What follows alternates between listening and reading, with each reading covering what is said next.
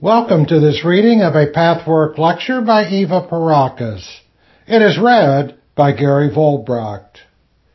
Pathwork lecture number 158, 1996 edition, December 8th, 1967. The ego's cooperation with, or obstruction of, the real self. Greetings, my dearest friends. May blessings and strength, understanding of truth, and vital flow of universal energy fill and sustain you as you hear these words, and as you take them with you, perhaps more as an inner effect on your psychic forces than as an intellectual memory of the words. Many of my friends on this intensive path of self-realization have come to a crossroads where they see the old inner landscape, which is fear. Fear of life, fear of death, fear of pleasure, fear of giving up control, fear of feelings, fear of being as such. It takes considerable self-confrontation, as you all know, to be aware of these fears. They are usually covered up, but they exist nevertheless. Many of my friends have come to the point where, to their surprise and dismay, they suddenly begin to see how they fear all these aspects of life I just mentioned. As awareness of these fears increases, one gradually and automatically also becomes aware of the effects these heretofore unconscious fears have on one's life, what they make one do, and how they make one withdraw from living. One then begins to understand those vague feelings of missing out on life that one usually has without quite knowing why, and one begins to realize how much one misses. My friends, you do miss out on life itself. You miss the creative process of living by fearing this process. I now wish to discuss some aspects of these fears, their common denominator, which will indicate to you how to correct an unnecessary condition of fear, frustration, and pain. For even those of you who have not as yet discovered that these fears exist will, sooner or later, discover their existence, especially when you find yourself dynamically growing and moving on a path of development and self-realization. When you thus become aware of how you were hiding from life because of these fears, my words, retrospectively and retroactively, will become very helpful. They may create a seed in your psyche now, which will come to fruition when the whole of you is ready to see the problem and resolve it. To cope with these fears is truly the main problem of life. The nature of all these fears is a misunderstanding of the function of the ego and its relation to the real self. This relation is extremely subtle and difficult to put into words, for, as all truths of life, it is full of apparent contradictions, at least as long as you find yourself thinking and living in a dualistic way. The moment you transcend dualism, two opposite and apparently mutually exclusive aspects become equally true. This applies to the ego in relation to the real self. It is true when one says the ego's predominance, its exaggerated strength, is the greatest hindrance to productive living, And it is equally true when one says a weak ego is incapable of establishing healthy living. These are not opposites or mutually exclusive facts, my friends. Before we go into greater detail, let me, first of all, stress that humanity's unhappy condition is due primarily to ignorance about the real self.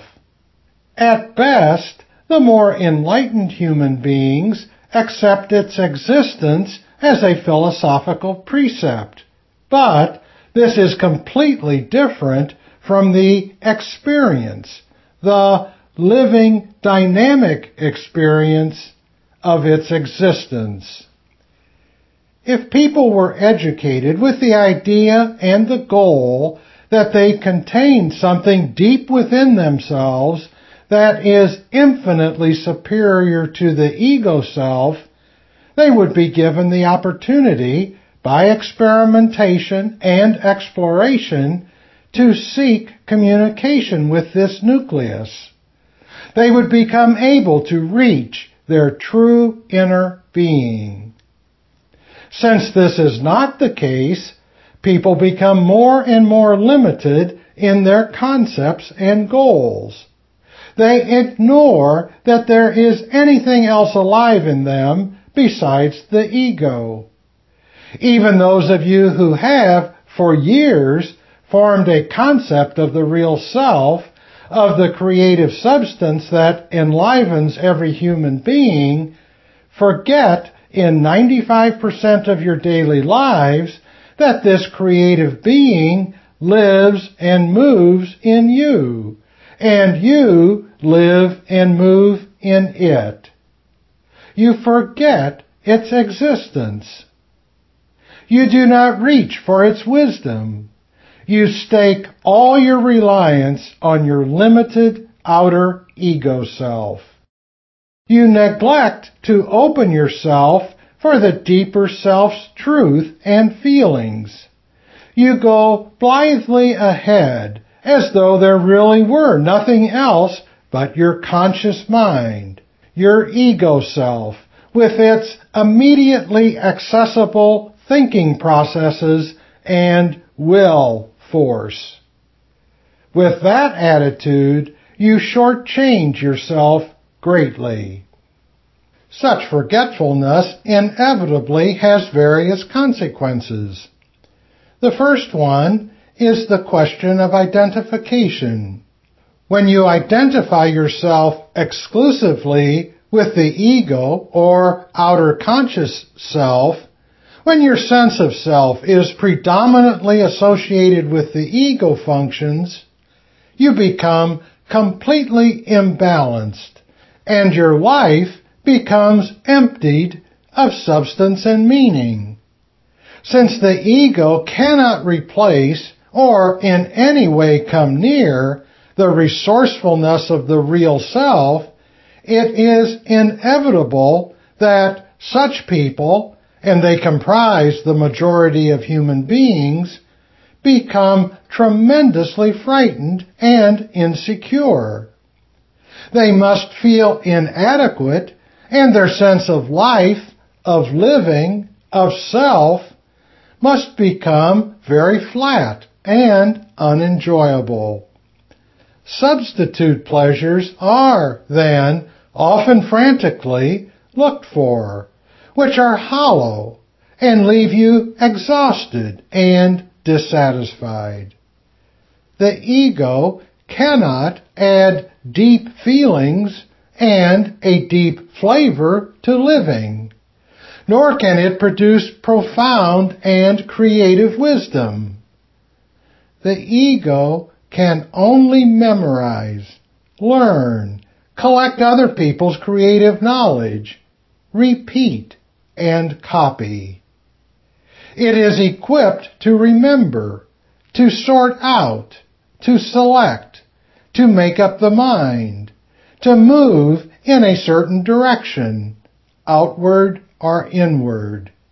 These are its functions.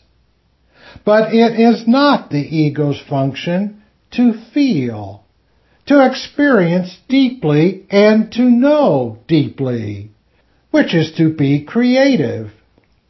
When I say creative, I do not merely mean artistically creative.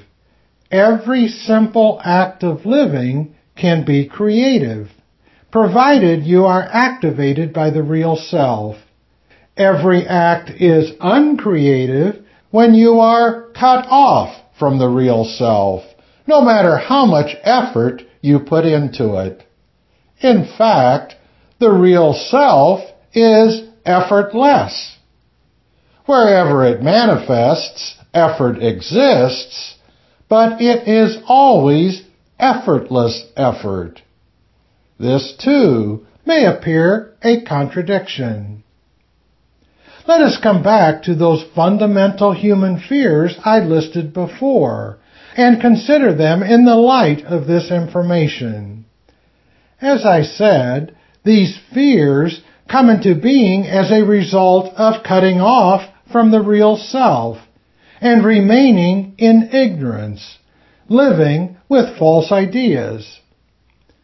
Let us begin with the fear of death, since it is this particular fear that casts such a shadow into everyone's life.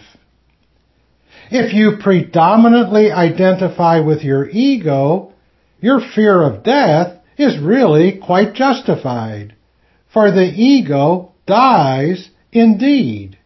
This may sound like a frightening statement for those who have not experienced yet the truth and reality of their inner being.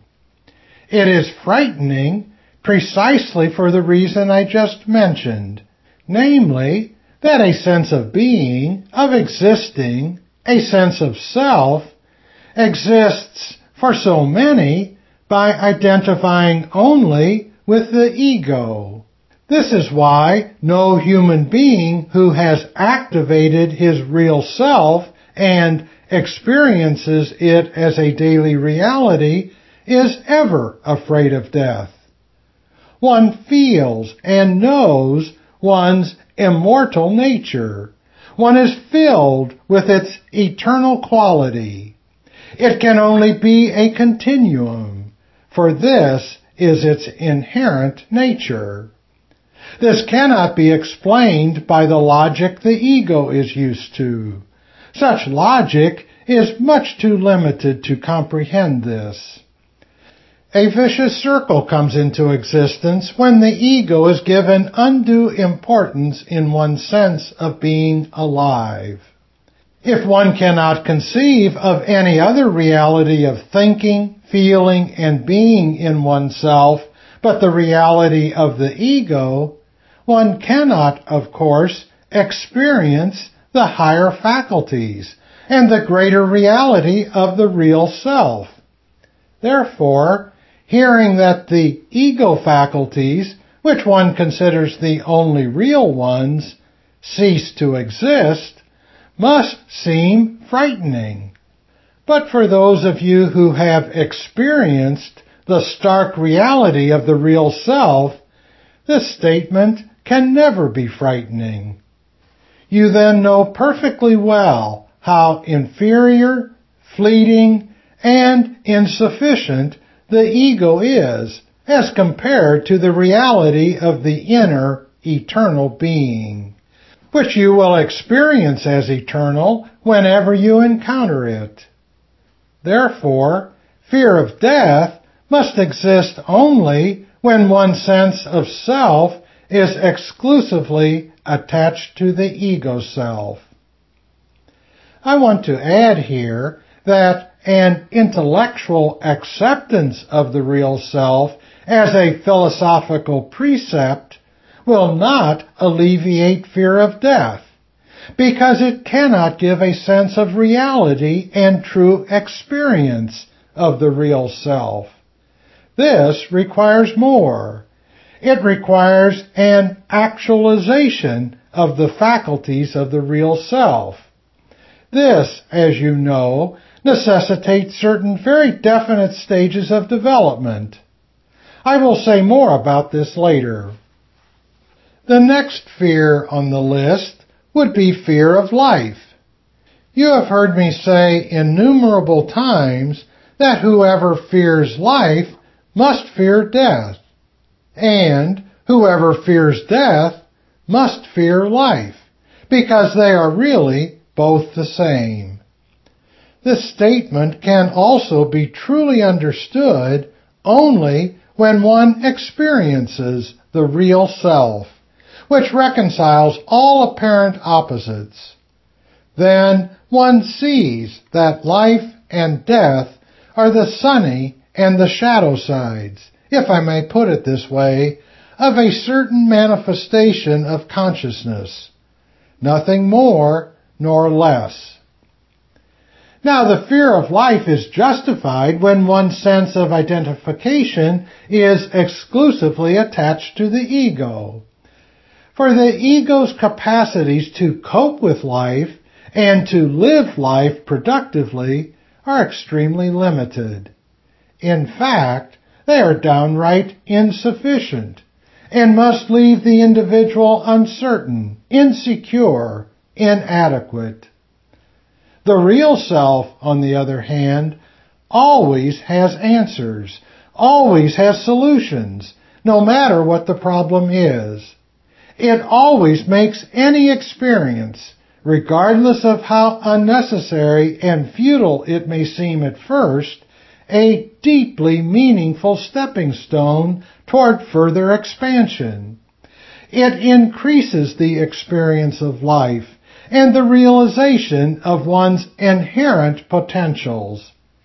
It therefore has the capacity to render you more alive, more fulfilled, and steadily stronger. Certainly, none of this can be said about the ego. The ego is constantly ensnared in apparently insoluble situations, problems, and conflicts. The ego is adapted exclusively to the level of duality, this versus that, right versus wrong, black versus white, good versus bad. As you know, this is inadequate for approaching most of life's problems.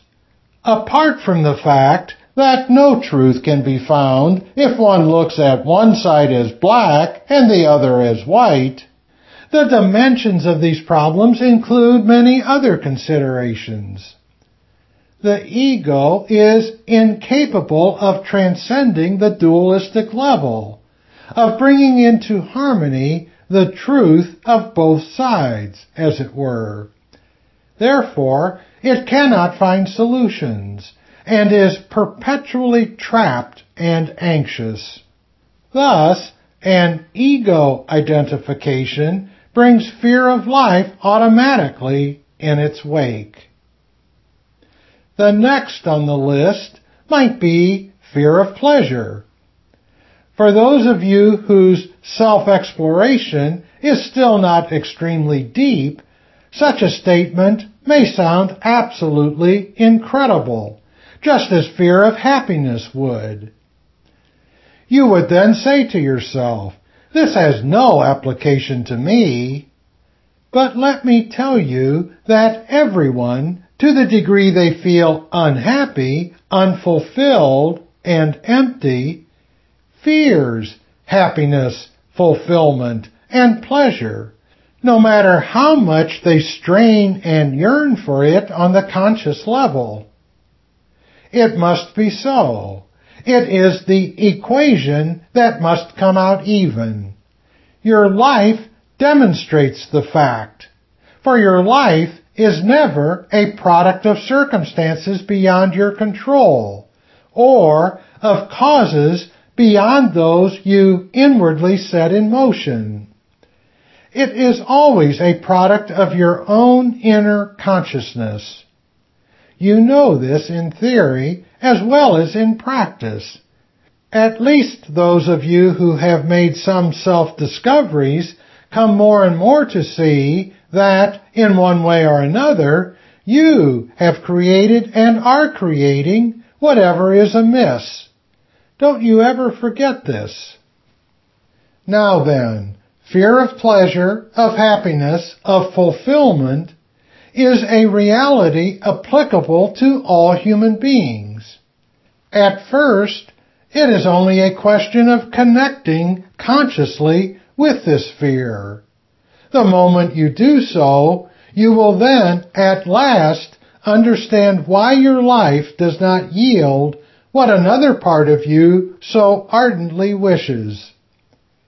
The more the ego cramps up to get what you want consciously, forgetting that it is not the ego alone that can attain it, the less can fulfillment be possible. Yet, it is not the conscious ego that necessarily obstructs it, but some other part of your being, which is neither the ego nor the real self. However, the conscious ego is often blindly driven to act the way the unconscious, fearful, life-refusing part dictates. This is then rationalized and explained away. Even when one pays allegiance only to the active ego self with its consciousness, even then, the ego self is no more than an obedient agent, whether you know it or not. The question is only whether the ego follows erroneous destructive drives or whether it is activated by the real self. Hence, it is absolutely essential that you be open to your own inner reactions, which shrink from happiness and pleasure. To understand this in context, I should like to say to you now, if you derive your sense of self only from the ego faculties, giving up the ego must seem terribly frightening. And right here is where you are caught in an insoluble conflict, as long as you remain stuck in it. Unfoldment and pleasure, delight and creative living, fulfillment and happiness can exist only when the real self is activated, when you do not identify exclusively with the ego, but when you are connected and identified with the real self, with the eternal, creative substance of your being. And here is what is important. This necessitates letting go of the direct ego controls. It requires trust and courage to surrender to an inner movement that is not responsive to the outer thinking and willing faculties. It is easy to ascertain the truth of this statement when you ponder a minute the heightened moments in your life. Whatever was truly pleasurable, inspired, effortless, fearless, creative, and deeply joyful was precisely due to this letting go and being animated by something other than the usual faculties under the direct determination of the outer self. Then, happiness is not only possible, but is a natural byproduct. You cannot be the real self without being happy, and you cannot be happy unless you are integrated with and enlivened by the real self. This is the kind of happiness that knows no fear of ending or loss or unwelcome byproducts. It is the kind of happiness, as I said elsewhere, that is, at one and the same time, dynamic, stimulating, exciting, vibrantly alive, and yet peaceful. There is no longer any split from separating these concepts and making them mutually exclusive, which is what the dualistic ego does. In the split way of experiencing life, peacefulness excludes excitement and brings boredom. Excitement excludes peace and brings anxiety and tension. You are confronted, as in so many other instances, with a choice that is no longer necessary when you enter the realm of the unified real self. How can you embrace fearlessly a state that must dispense with the ego faculties when your sense of being alive seems to come exclusively from these ego faculties? This is just where you are trapped. Unless you see your fear of happiness in this light, you will not find your way out of this trap. You will be constantly vacillating. On the one hand, you will be terrified of letting go of the ego. On the other, you will be constantly in a state of greater or lesser hopelessness that may be more or less conscious. A feeling of missing out on your life, of lacking something essential, will haunt you, because what is necessary to alleviate this condition cannot come about until you let go of the ego's predominance. This brings me to the next, very much related fear on the list, and that is the fear of letting go. If, again, one's sense of self derives exclusively from the ego, the personality is unable to let go. Letting go would then mean annihilation. But for those who have begun, first here or there, little by little, to see the truth and reality of the real self, letting go will not only be without danger, it will be life itself. Only gradually do you become acclimated to the new condition, the new vibrations, the new ways of the real self's functioning. But this is certainly not incompatible with living in a body on this earth sphere. Not at all. It merely means harmonious interaction between the ego and the real self. It means knowing the ego's functions, its limitations, as well as its power. I shall return to this issue. First, I should like to say that whenever one fears the real self, one must fear life and death, pleasure and fulfillment, happiness and unfoldment, one's feelings, and the creative process itself. Second, it is self-evident that feelings cannot be controlled by the ego. Those who attempt this merely deceive themselves. They kill the spontaneity and freedom of the real self. This is why feelings can never respond to any must issued either by other people or by the self. They come about indirectly and seem to have their own independent life, their own laws, their own logic and wisdom. You would do better to explore and understand this law and wisdom rather than deny the feelings and superimpose over them your puny ego logic, ego law, and pseudo-wisdom. For feelings are an expression of the creative process itself. Anyone knows that this process cannot be forced either. It can only be encouraged or discouraged, just as feelings can. Feelings and the creative process are inner movements, which I also term soul movements. They have their messages and signs that cannot be heeded too much if the individual is to effect self-realization and to establish contact with the real self. The real self exudes and transmits a vital flow of energy, consisting of many distinct streams.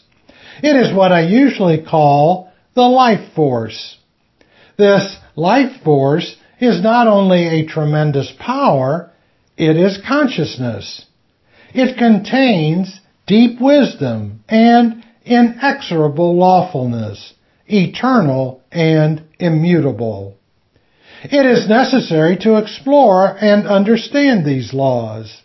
Such understanding enriches life in a most wondrous manner, to a degree you cannot imagine.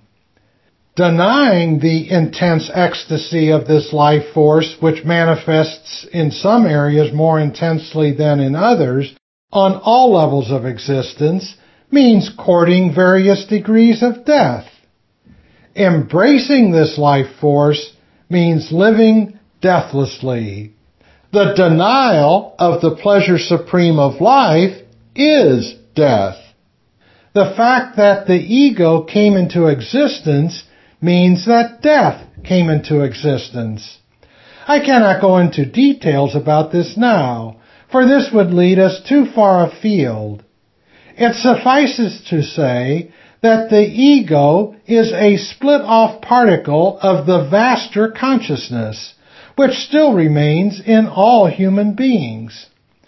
Unless this split-off part is integrated with its origin, it dies. Therefore, splitting off and dying are related, as reunification and living are related and interdependent. Ego existence, pleasurelessness, and death are directly connected, as the real self, pleasure supreme, and life are directly connected. Therefore, whoever fears letting go of the ego, who fears and denies pleasure because of this fear, must court death. This is the true meaning of death. It is a denial of the true, original life kernel. All this, my friends, may lead to the misunderstanding that the ego should be dispensed with. Unfortunately, many a spiritual teaching has made this error, and thus brought confusion to its adherents. Nothing can be further from the truth than a disregard or neglect of the ego. Doing this would merely lead to the opposite extreme, and both extremes are always equally wrong, damaging, and dangerous.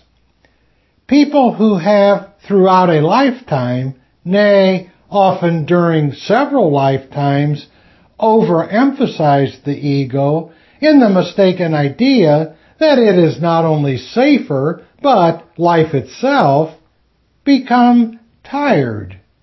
They become tired because every soul movement based on misconceptions is exhausting by its very nature.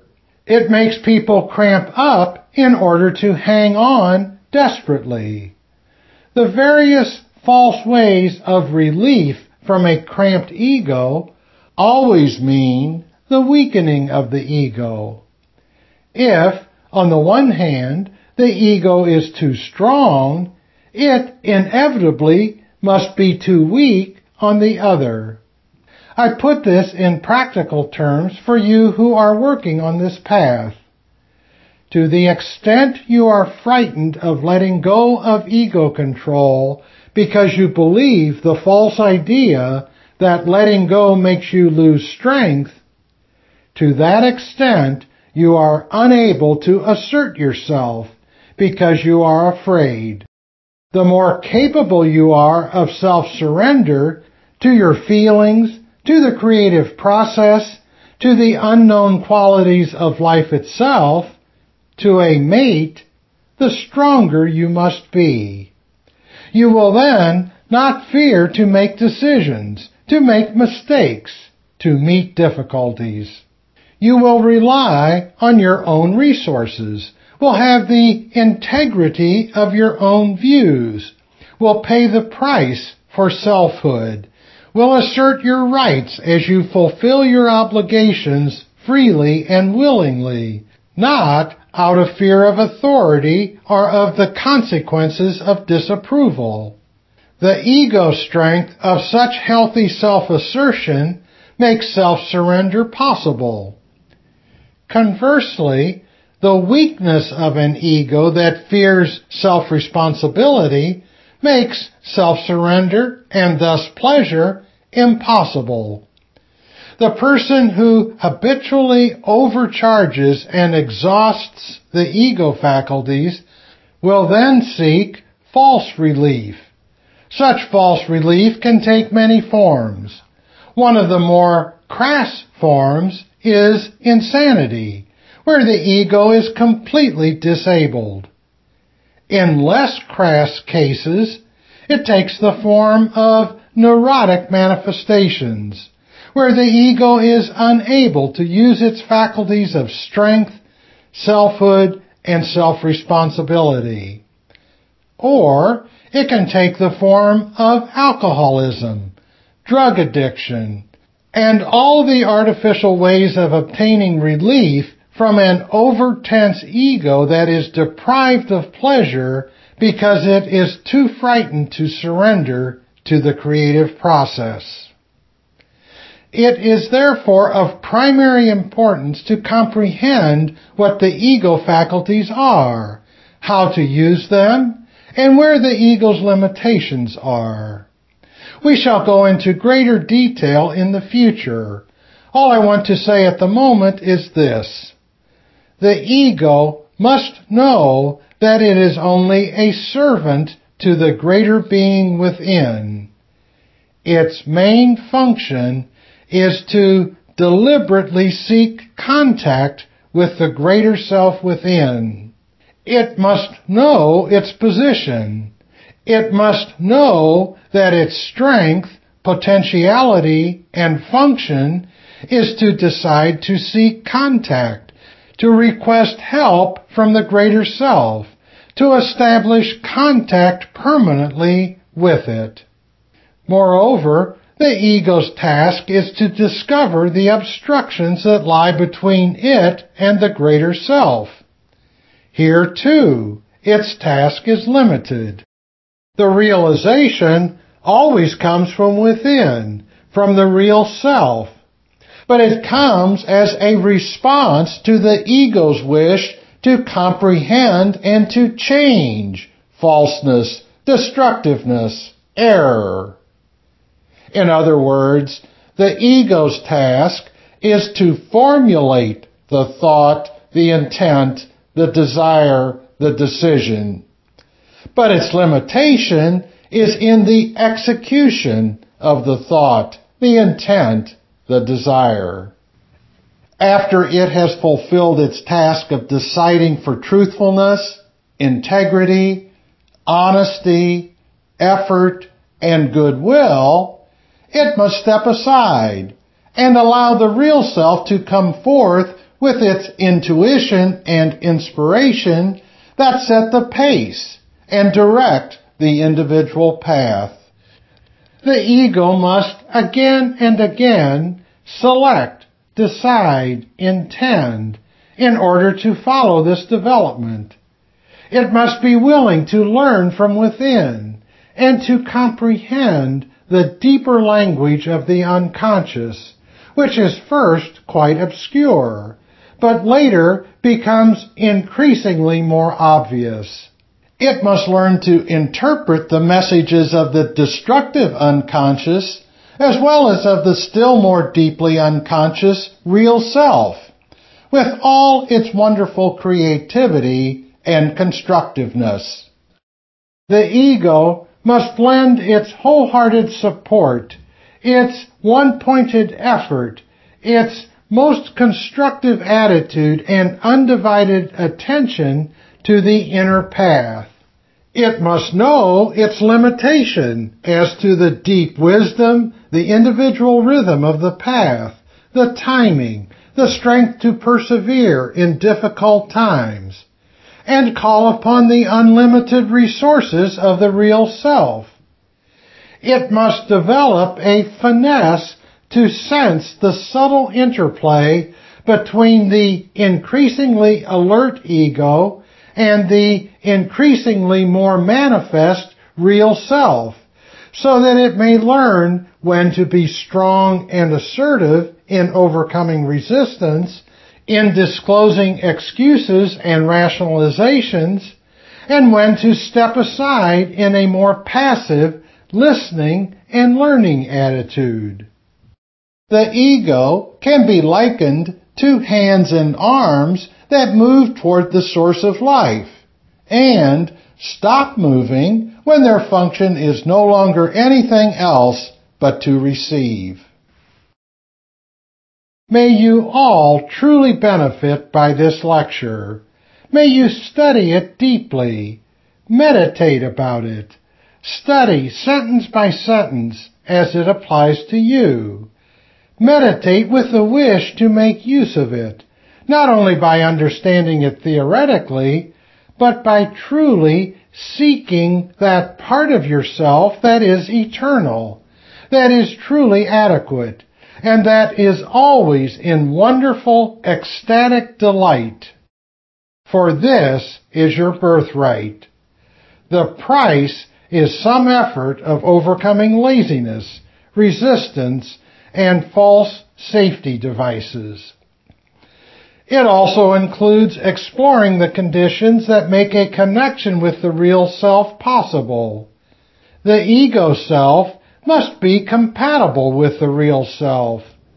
The real self transcends the flat laws of outer morality. Therefore, you must have the courage to be in your own truth, rather than paying allegiance to public opinion, to an authority, to society at large. Such submission only happens out of fear and greed, cowardice and opportunism. Thus, outer morality is not necessarily a sign of real inner morality. However, the real self has extremely exacting standards of real morality, of a far deeper nature than the former kind. One must see where selfishness, cruelty, self-centeredness, greed, dishonesty exist, if only in minute form in the soul. Every such particle, no matter how diluted by genuine goodness, stands in the way, particularly when it is not recognized, when denied or excused. If you cheat yourself by trying to cheat life, you make yourself incompatible with the laws and power of your own innermost creative being. So discover the areas where you cheat. They may be hidden indeed, but they always exist to the extent of unhappiness and discontent. Hence, to the extent you are separated from your real self. Be in peace. Be blessed. Be in God. This has been a reading of Pathwork Lecture number 158. For more information about other Pathwork materials and programs, please visit the International Pathwork Foundation website at www.pathwork.org.